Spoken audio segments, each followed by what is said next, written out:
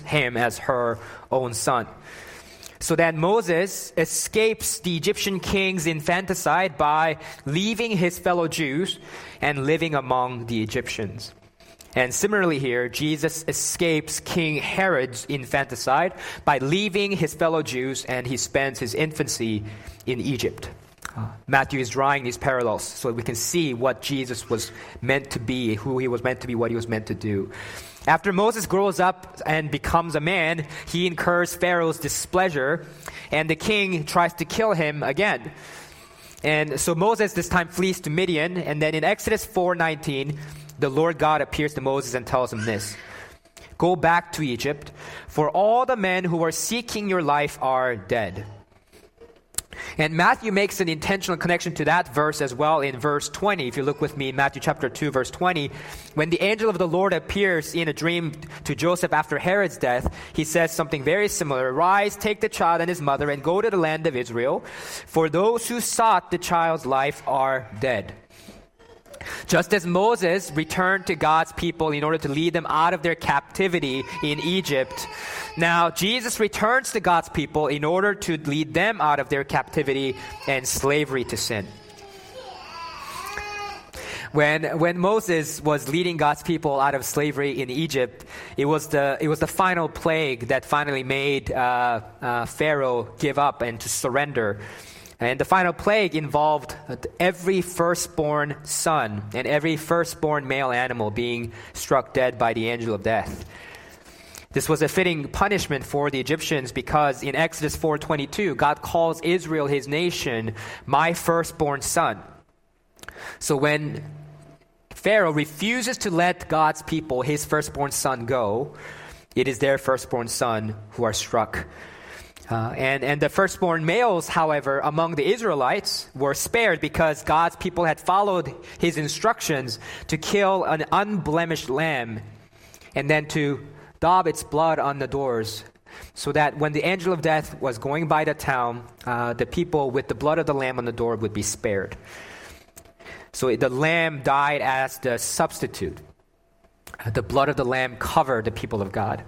And that is how they were able to survive the plague.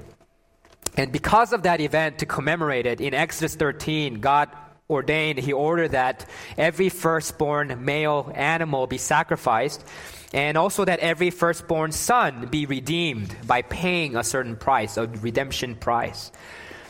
And this sacrifice of the Passover lamb and these ransom prices that they paid for each male, firstborn male, they foreshadow the coming of Jesus. Because according to John 1:29, Jesus is the Lamb of God who takes away the sin of the world. And 1 Corinthians 5:7 says, "Christ is our Passover lamb who has been sacrificed."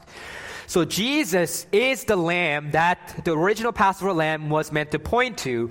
Jesus is the one whose death and whose shed blood now covers our sin and protects us and gives us eternal life. And that's why Jesus describes his mission this way in Mark 10:45, that he has come to give his life as a ransom for many. So Jesus is the price to redeem the slaves from their slavery for our freedom. Every human being is born into slavery to sin. Every single one of us once served a cruel master. Sin promises joy and fulfillment without God. Sin makes us its obedient slaves and therefore disobedient rebels to God. Sin lies to us that it can provide us with full and happy life that we dream of, when in reality it kills us. When only Jesus can offer us abundant life and pleasures forevermore, as Psalm 16:11 says. But on our own, we could never escape sin's grasp. Sin enslaves people.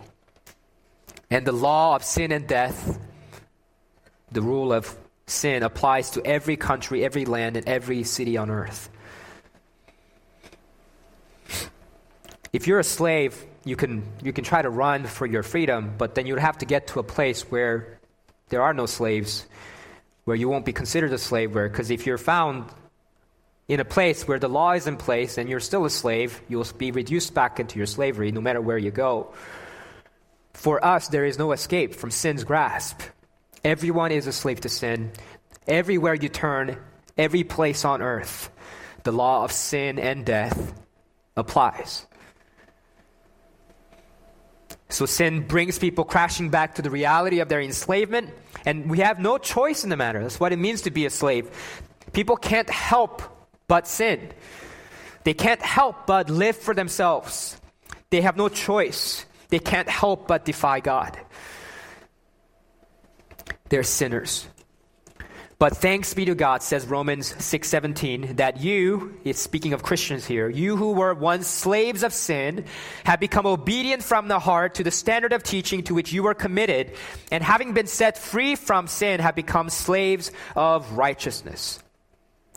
And it says in Romans 8:2 that for this law of the Spirit of life has set you free in Christ Jesus from the law of sin and death. Jesus is the new Moses that releases us from our slavery to sin. The cross of Christ is our emancipation proclamation because Jesus died for our sins in our place. And because he was raised from the dead, the law of sin and death no longer applies to those who have pledged allegiance to this new King, Jesus. So we serve a new master, a new Lord, a merciful King, under the new law of the Spirit of life.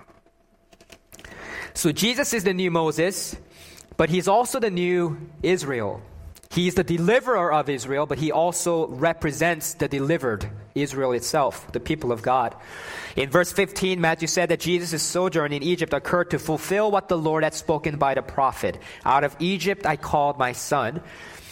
Matthew is there citing from Hosea 11:1, where God recalls the time he led Israel out of Egypt in the Exodus.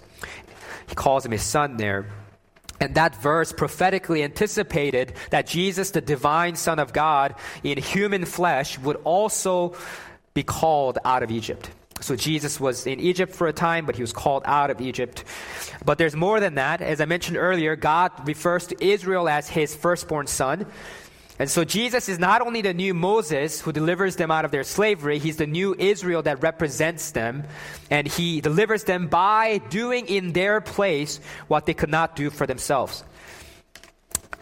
I'll explain this further. Look at verses 16 to 18 with me.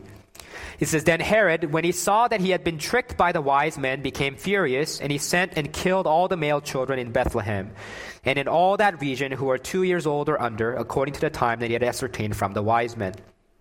Then was fulfilled what was spoken by the prophet Jeremiah. A voice was heard in Ramah, weeping and loud lamentation, Rachel weeping for her children. She refused to be comforted because they are no more. Herod had instructed, if you're with us earlier in the Advent series, Herod had instructed the wise men to inform him when they find the baby king that was born, the king of the Jews, so that he too might go and pay homage to him. But in reality, he was plotting murder to try to kill Jesus so that he wouldn't have a threat to his own throne. So Herod tried to trick the wise men, but ironically, Herod is the one that's tricked by the wise men here, because with God's guidance, the wise men do not go back to Herod, but go by another way to their own home. And so Herod is infuriated, and he orders the massacre of the innocents. Earlier in verse 7, Herod had secretly asked the wise men exactly when the star announcing the birth of the King of the Jews had appeared. So that question was asked because he was trying to figure out how old the baby is. Because if he knows how old approximately the baby is, then he could try to kill all babies around that age, children that age, to reduce the risk. So Herod deduces that as long as he kills all the males in and around Bethlehem under the age of 2, then he'd be safe. He'd be killing off the full range. And Nazareth at the beginning of the first century was estimated to have around 500 residents. No one knows for sure, but that's an estimate. And so that means, it probably included at least scores of infants and toddlers that were killed. That seems extraordinarily cruel, but for Herod, this was the norm and not the exception. First century Roman Jewish historian Josephus records that, I think that's a toy, Josephus records that Herod ruthlessly eliminated all members of the Hasmonean royal family, which was a rival family. He also killed in cold blood his brother-in-law, his mother-in-law, and his favorite wife, Miriam. And that's not enough. He also kills his 3 eldest sons on suspicion that they were plotting a takeover. So if Herod is kind of a man that can kill members of his own household off on suspicions alone, then he wouldn't have batted an eye in killing off children in a small village to whom he had no relation, if that meant killing a potential rival claimant to his throne. And so the quote in verse 18 is from Jeremiah 31:15, and it speaks of Rachel, the wife of Jacob, weeping and mourning the loss of her sons. Her sons made up the 12 tribes of Israel, so she's weeping for her children. It's figurative because Rachel is long gone by this time. And in the context of Jeremiah, the weeping is in reference to Israel's Babylonian exile, when Israel was defeated and was being shipped to Babylon as exiles. And so Rachel's weeping here because they are no more. They are in exile. They've been defeated. But interestingly, in that same passage in Jeremiah 31, verses 16 to 17, the Lord God himself tells Rachel to stop weeping, because he will bring back her children from exile and restore them to their own country. And then in verses 31 to 34, he promises to make a new covenant with them in the place of the old covenant that Israel had broken. This time, God will write his law on his people's hearts so that he might be their God and they shall be his people, so that they might truly know the Lord, and he will forgive their iniquity and remember their sin no more. So that's the promise that Jeremiah is prophesied of, and that's the prophecy that now Matthew is referring back to when he quotes that verse about Rachel's weeping. Even though right now, Herod's murder of all the male children under 2 in Bethlehem was a cause for weeping, the fulfillment of Jeremiah 31 awaits. The promise that the exiles will return. The promise that God will make a new covenant with his people and that he will forgive their iniquity and remember their sin no more, because their sin and their iniquity was the reason for their defeat and the reason for their exile. So God provides a solution for their sins in Jesus. Apart from Jesus, we are perpetual exiles without a home. God is holy and just. He cannot condone sin. Habakkuk 1:13 says that God is of purer eyes than to see evil. He can't stand evil. He can't stand sin. So sinners must be punished. And as sinners, every single one of us is a sinner. We deserve to be separated from God forever. That's exile, to be separated from him. But God, by sending his son Jesus, he made a way for us to be reconciled to him, restored to him again, because Jesus paid the price, the penalty for our sins, our wicked sins, our prideful sins, our selfish sins, the sins we committed out in the open, the sins we committed in secret. All are forgiven and no longer counted against those who have put their faith in Jesus alone for salvation. And when we put our faith in Jesus, we are born again by the Spirit of God and have the law of God written on our hearts. That's how Jesus, as the Son of God, saves us from our slavery and exile. And so finally, we see in verses 19 to 23, in addition to being the new Moses and the new Israel, that Jesus is the new David who inaugurates the kingdom of God. Please follow along with me as I read verses 19 to 23. It says, "But when Herod died, behold, an angel of the Lord appeared in a dream to Joseph in Egypt, saying, 'Rise, take the child and his mother, and go to the land of Israel, for those who sought the child's life are dead.' And he rose and took the child and his mother and went to the land of Israel. But when he heard that Archelaus was reigning over Judea in place of the father Herod, he was afraid to go there. And being warned in a dream, he withdrew to the district of Galilee, and he went and lived in a city called Nazareth, so that what was spoken by the prophets might be fulfilled, that he would be called a Nazarene." This is an interesting fulfillment. Jesus has survived, and Herod, who sought to kill him, has not. And so Joseph is instructed by God in a dream to return to the land of Israel. But after their return, they learned that Herod's son, Archelaus, was reigning over Judea, which their own original home was part of. After Herod's death, his kingdom was divided among three of his sons. Judea and Samaria, which includes Jerusalem and Bethlehem, was under Archelaus. And Galilee, which includes Nazareth, was under the control of Herod Antipas. First century Jewish Roman historian Josephus, that I quoted earlier, notes that Archelaus began his reign over his kingdom by massacring 3,000 Passover celebrants. Okay, 3,000 Jews celebrating the Passover. So he appears to have taken after his father. And in 6 AD, a delegation was sent to Rome from Judea and Samaria to denounce Archelaus for his cruelty and tyranny. And eventually, even Rome couldn't stand him, and they deposed him. And so Archelaus had a terrible reputation. So when Joseph learns that Archelaus is reigning in his area, he doesn't want anything to do with him. And so he is, after being confirmed by the dream that God sent him, warning him about him, he withdraws to the district of Galilee to live in a city called Nazareth. And in doing that, it fulfilled another prophecy. It says, so that what was spoken by the prophets might be fulfilled, that he will be called a Nazarene. Jesus, as the Messianic king in the line of King David, was born in Bethlehem, as was prophesied in Micah 5:2. But he will grow up in Nazareth. He will be called a Nazarene.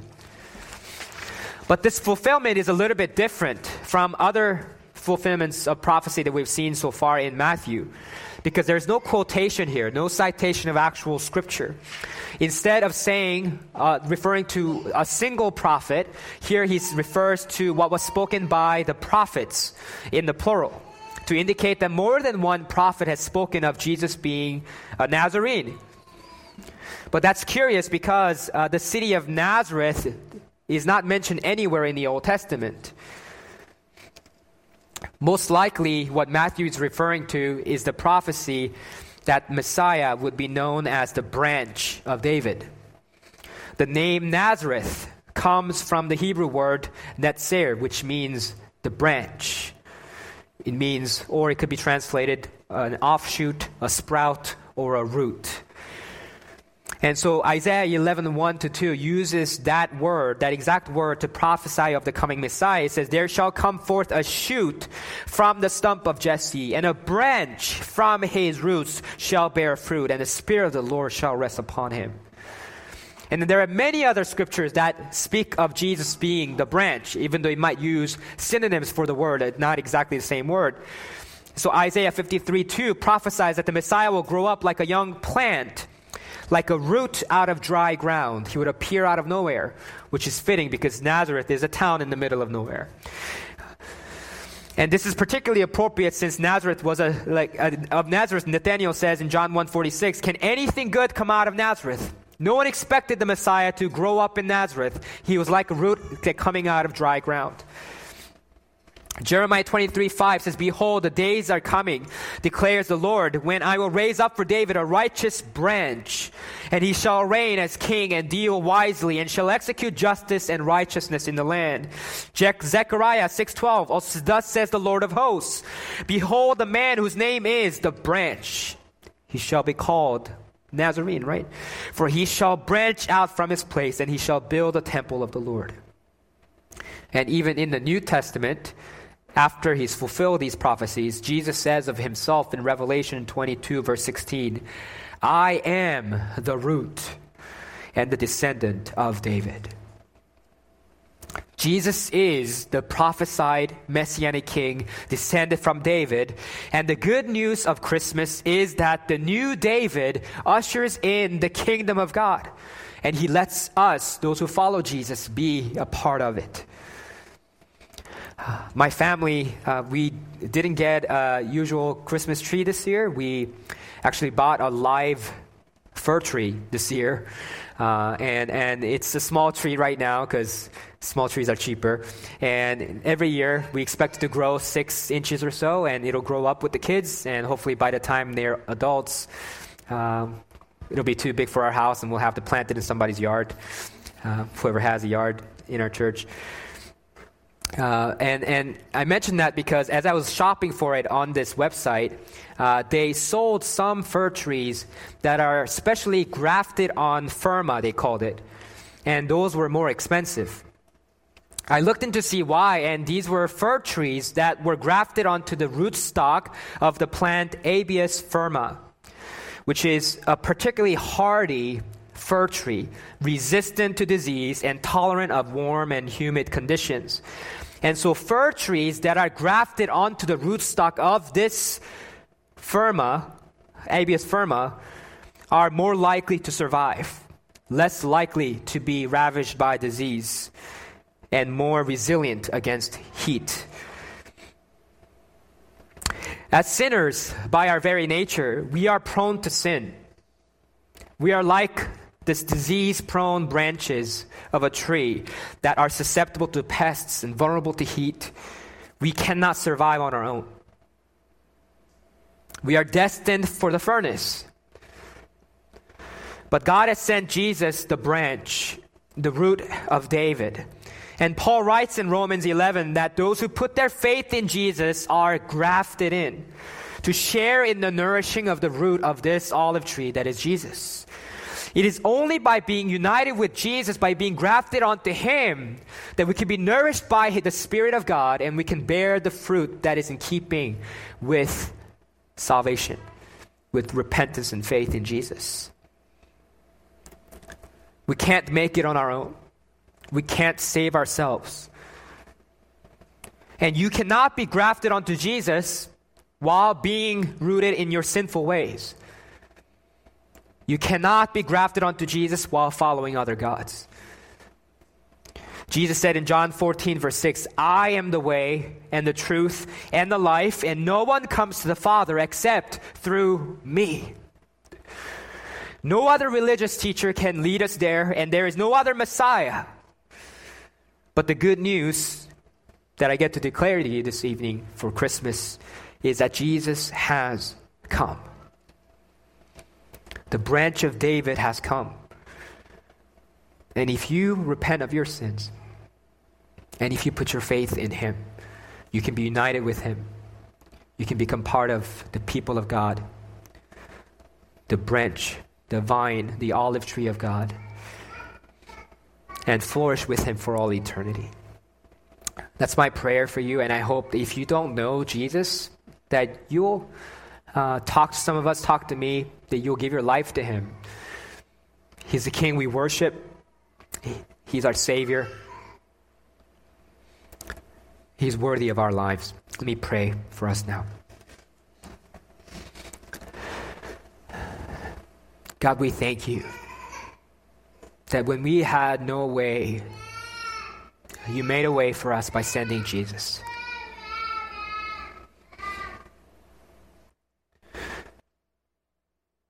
Lord, we are like that diseased branch, attacked by pests, sick and withering. There's no hope for us sinners without you.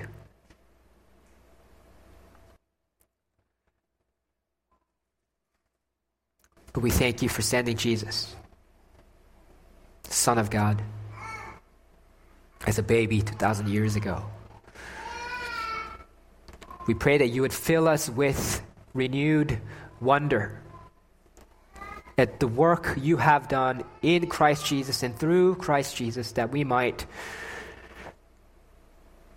abound with joy and thanksgiving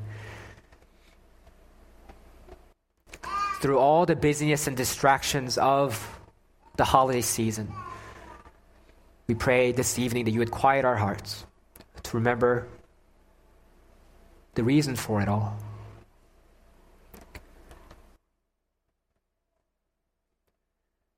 It's in His precious name we pray. Amen.